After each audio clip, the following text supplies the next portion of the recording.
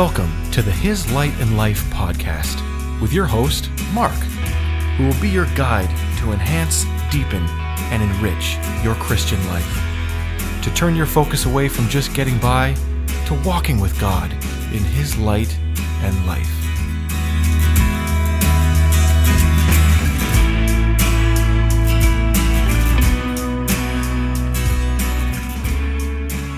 Welcome back to His Light and Life. We're going to pick up exactly where we left off last time, where we're talking about the recreated spirit inside of you and how oftentimes a misunderstanding about what the role of that new birth is, or what the new spirit inside of you is, and the role that it plays in the believer. And a common mistake is the idea that that spirit will eventually grow and overcome the old man, the old tendencies, the old whatever, the old lifestyle patterns, whatever you may have been involved in before you were saved, all of these types of things. And that is a mistake. That is not what happens, okay? And the Galatians had fallen into that trap. It's a very, very common trap. And I know they fell into that trap because when the Judaizers came in behind Paul and said, yeah, you're a Christian, but now you got to keep the law. You have to keep these standards and keep the law.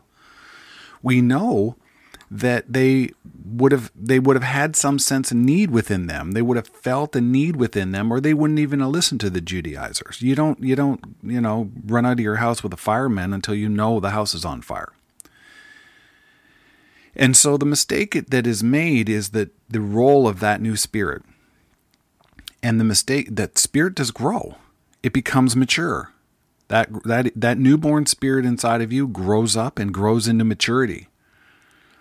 Adam would have went through 4 stages of maturity, right? But he fell before they happened. Well, we go through those 4 stages of maturity in the second Adam, okay? And John in 1 John, he actually writes them down. He's breaking it down, and this is not. I'm not talking about, when I say this, I'm not talking about ranks of believers. It's not. There's a common myth or there's a mistake. It's an easy objection to make, especially people who teach the higher Christian life or the abundant life, whatever you want to call it.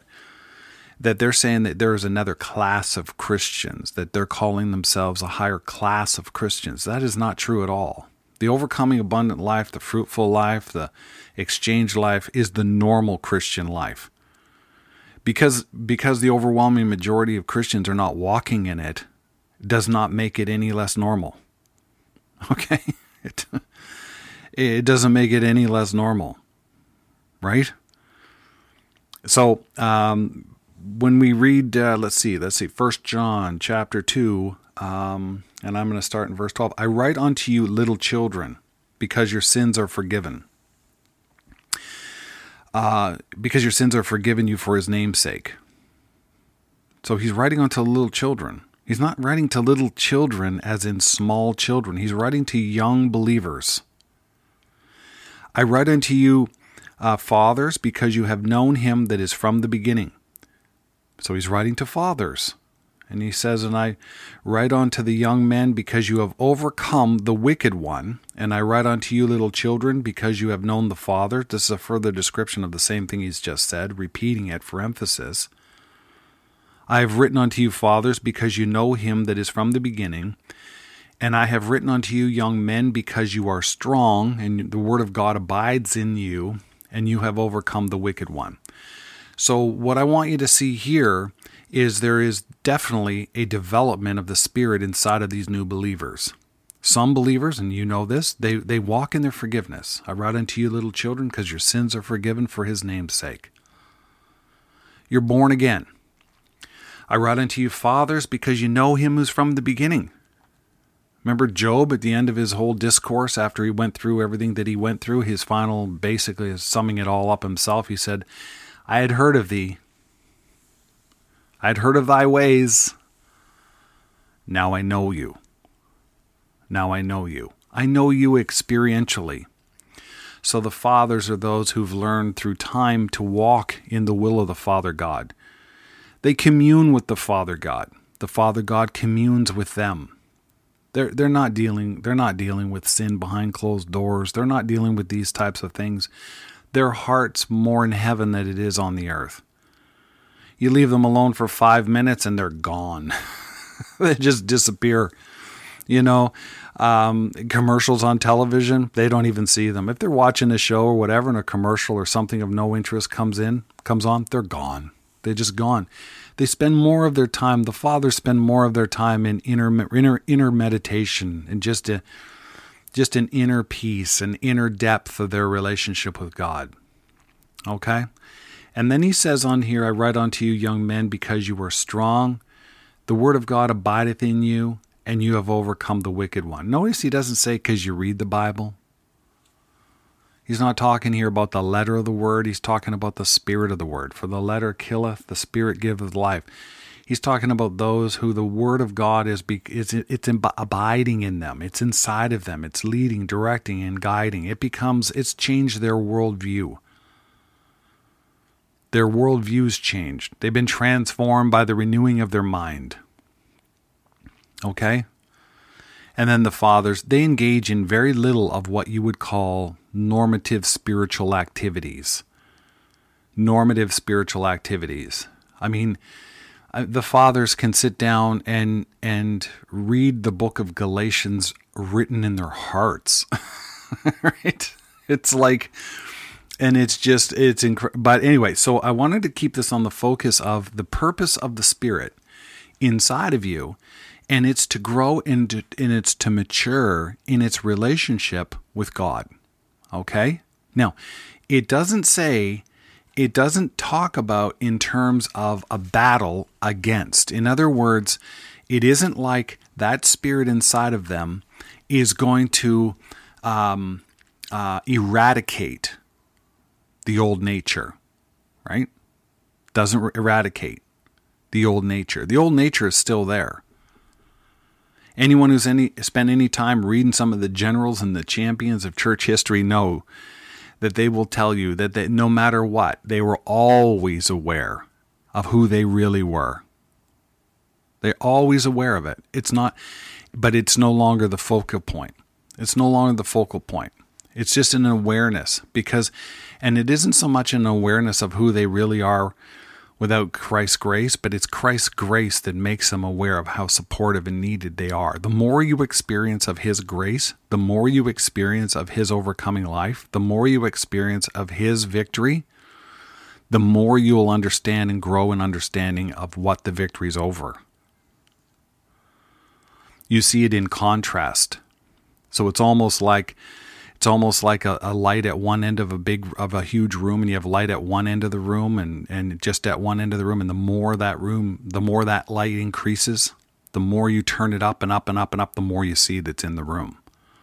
Now, understanding that the light is still keeping that darkness back, but the darkness that's there, you start to see it with greater clarity. It doesn't have power, but you start to be aware of it, and that never changes. But back to Galatians. And we were talking about the seed, okay? And the seed in Galatians and the promise that was made unto Abraham. Now, that promise is to Christ. And that's what I want you to see as we continue through Galatians, because that's the problem that the Galatians ran into.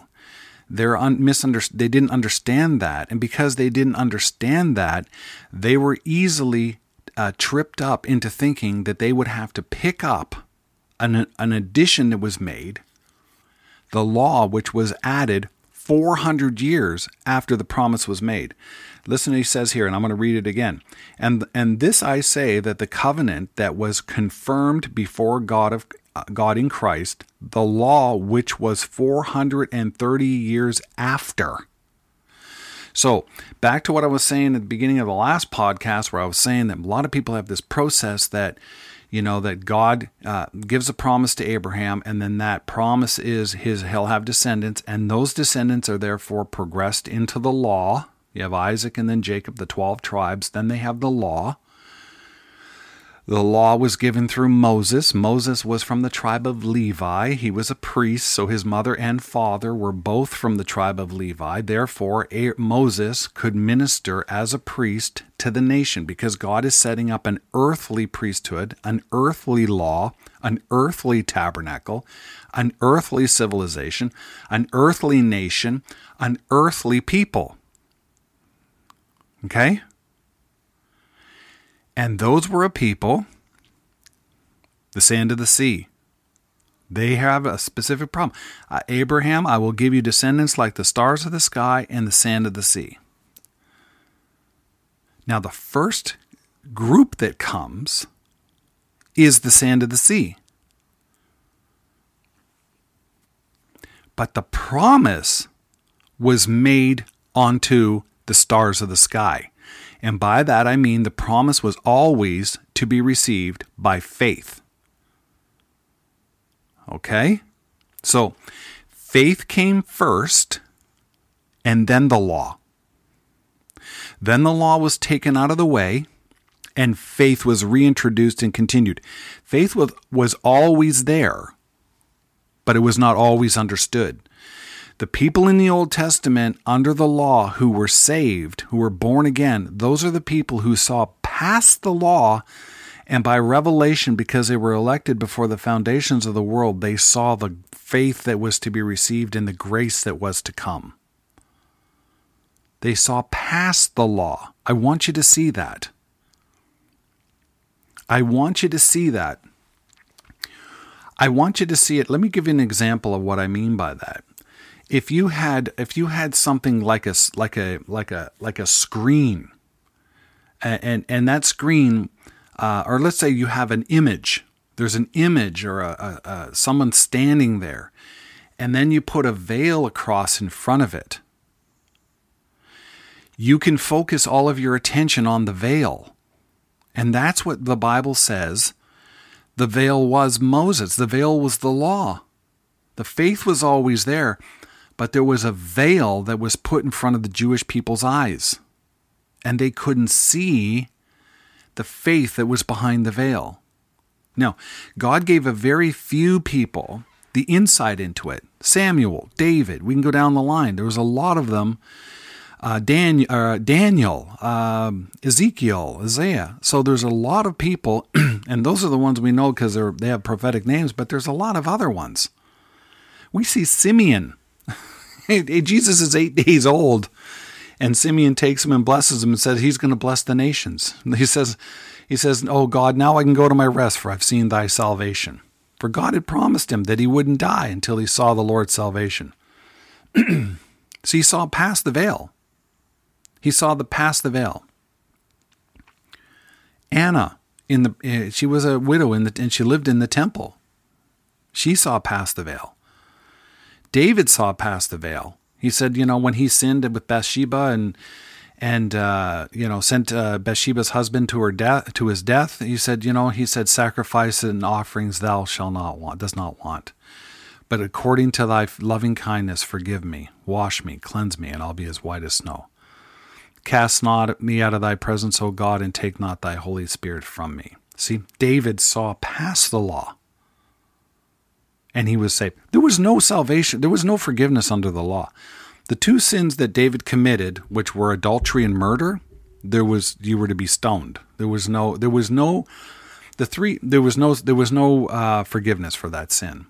Okay, there was no sacrifice that you could take. If you murdered somebody in the Old Testament, you would be put to death. If you committed adultery in the Old Testament, you were put to death. There was no forgiveness for those.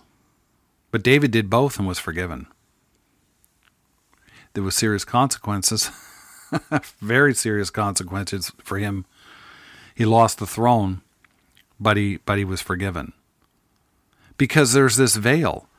And I'm telling you, the church today has this veil in front of their eyes. The veil is religion. The veil is religion. There's only one person that can take that veil away, and that's Christ. That veil is removed in Christ. And once the veil is removed, you will enter into the overcoming life, because you will see that what the veil represents is every single thing that you could. Like, I want every single thing that you could bring up, everything that you could add, include, all of the laws and all of the directions and all of the religiosity that you can ever come up with. That's going to all be projected on that veil. And it will keep you from seeing the true victory that's available in Christ when that veil's removed. Because when the veil's removed, you know who's there? The Lord Jesus Christ and his triumphant victory. And you will realize that all of the things that you had been projecting onto that veil of religion are worthless. They're worthless.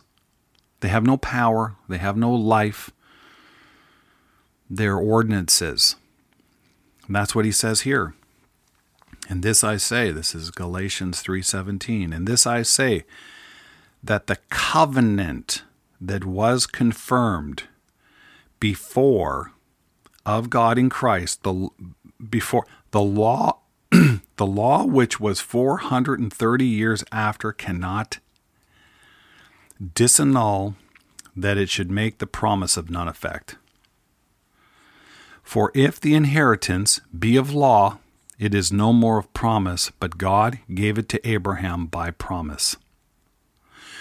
Now, you say, well, why did God give the law? See, we've talked about that before. You couldn't see Christ, you couldn't see the Savior until you saw your own reflection, until you saw your own condition. Until you saw your own condition. And so on this veil, God writes the law. God gives the law to just the nation of Israel, and they read that law and they try to achieve it. And do you know what they end up becoming? Hopeless failures at it. Hopeless failures at it.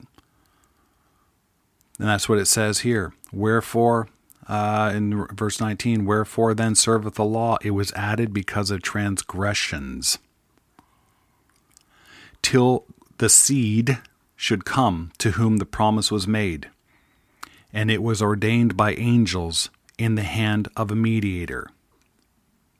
Okay?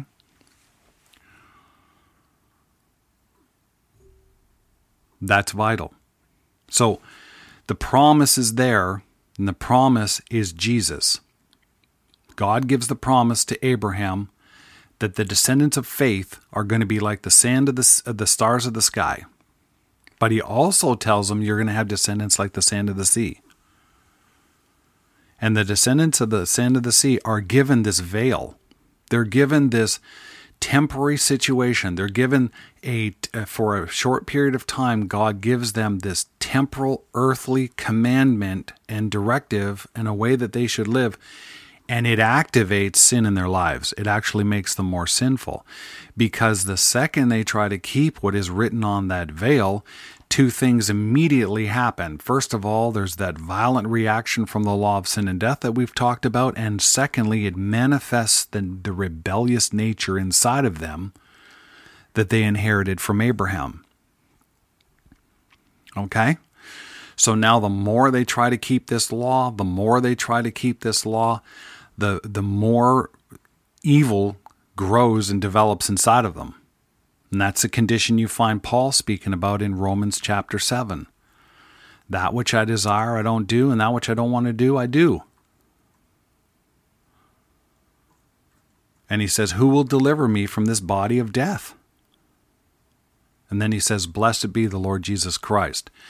Now, when that happens, that's when that veil falls, that curtain falls, and you realize that you could never have done it. You could never have kept it. And here's the biggest problem. You never had to. Because God had promised the overcoming life to Abraham's descendants as the stars of the sky, and they were to receive it by faith. And the entire principle of the sins of the nation of Israel and the sins of mankind, that's what it says. Jesus has been made unto us a propitiation for our sins, and not just our sins, but the sins of the whole world. Jesus paid the entire penalty for the entire human condition in Adam from beginning to end. He paid the entire principle of that debt. And it's unfortunate that a large portion of the church lives looking at that veil. They don't see what he has done. They don't see the overcoming life because that veil is still intact, just as Paul says it's intact when the Jews today. You wonder why the Jewish people today? I mean, after everything, 2,000 years of the age of grace. 2,000 years of the age of grace. How many Jews have actually accepted Jesus as their Messiah? Very, very few. Because their eyes see the veil. They can't see him. Their eyes see the veil. They don't even see an image behind the veil. Their eyes just see that veil and have no idea, because they are the earthly descendants of Abraham. The spiritual descendants of Abraham are those who receive the abundance of grace and the free gift of righteousness. A people who were no people. A nation out of all the nations of the earth that are brought in. And these Galatian Christians were tempted to go back to the law.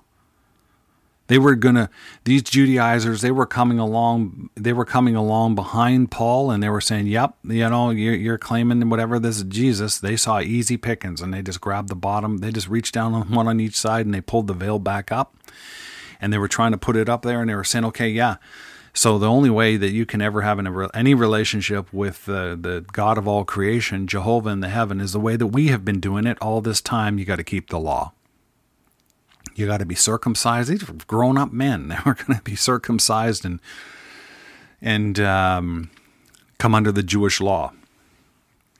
And he says here, and that's why Paul says, "Are you so foolish, having begun?" This is Galatians 3:3. "Are you so foolish, having begun in the Spirit? Ye are now made perfect by the flesh." I said early on in a podcast, we're going to get to that word perfect, and we will. Have ye suffered so many things in vain, if it be yet in vain? He therefore that ministereth unto you the Spirit and worketh miracles among you, doeth he by the works of the law or by the hearing of faith? Even as Abraham believed God, and it was counted to him for righteousness. Know ye therefore that they which are of faith, the same are the children of Abraham. And the Scripture, foreseeing that God would justify the heathen through faith, not law, through faith, preached beforehand the gospel unto Abraham, saying, In thee shall all nations be blessed. So then they which be of faith are blessed with faithful Abraham. For as many who are under the works of the law are under the curse. We've talked about what the curse is. The curse is the law of sin and death.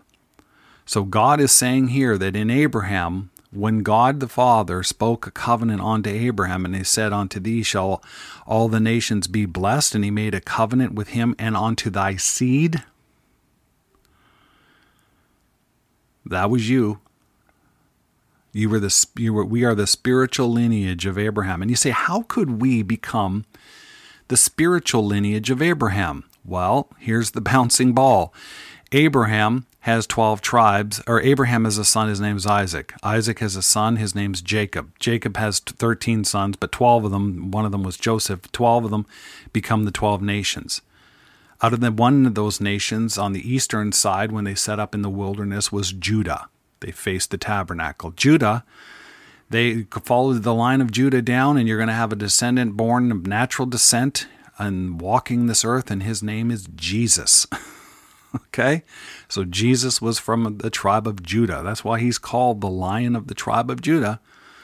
So now we're still following the lineage along. Jesus, therefore, takes our substitutionary place on the cross. Our sins are all laid upon him. He dies for those sins, having made a perfect atonement, perfect remission, perfect sacrifice, the Lamb without spot nor wrinkle.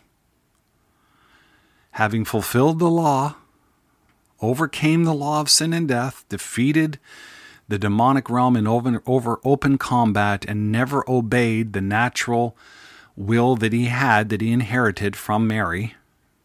and walked in perfect obedience unto God dies, goes to hell and takes our penalty for it. Okay? He's raised from the dead, and now, through the supernatural rebirth based upon the will of God, those chosen before the foundations of the world, whose names are written in the Lamb's book of life, you believe on the Lord Jesus Christ and you're saved. At that moment, you're born again. You are a spiritual being. You are now a star of the sky. Okay? So when God made that promise all the way back to Abraham, in thee shall all the nations be blessed, you were there. And your lineage, earthly lineage, can never make it back to that point. Your spiritual lineage goes through Jesus, goes into Judah, goes back to Jacob, goes to Isaac, goes to Abraham. He was in Abraham's seed when he's the seed that was in Abraham's loins when that promise was made. And the new covenant is a covenant of spirituality that's made between the Father God and the Lord Jesus Christ himself. It's unbreakable. This covenant, the old covenant that came 430 years after the promise was made to Abraham and was finished 500 years before Jesus was born, was a temporary covenant. It wasn't in place when the promise was made, and it wasn't in place when Jesus was born.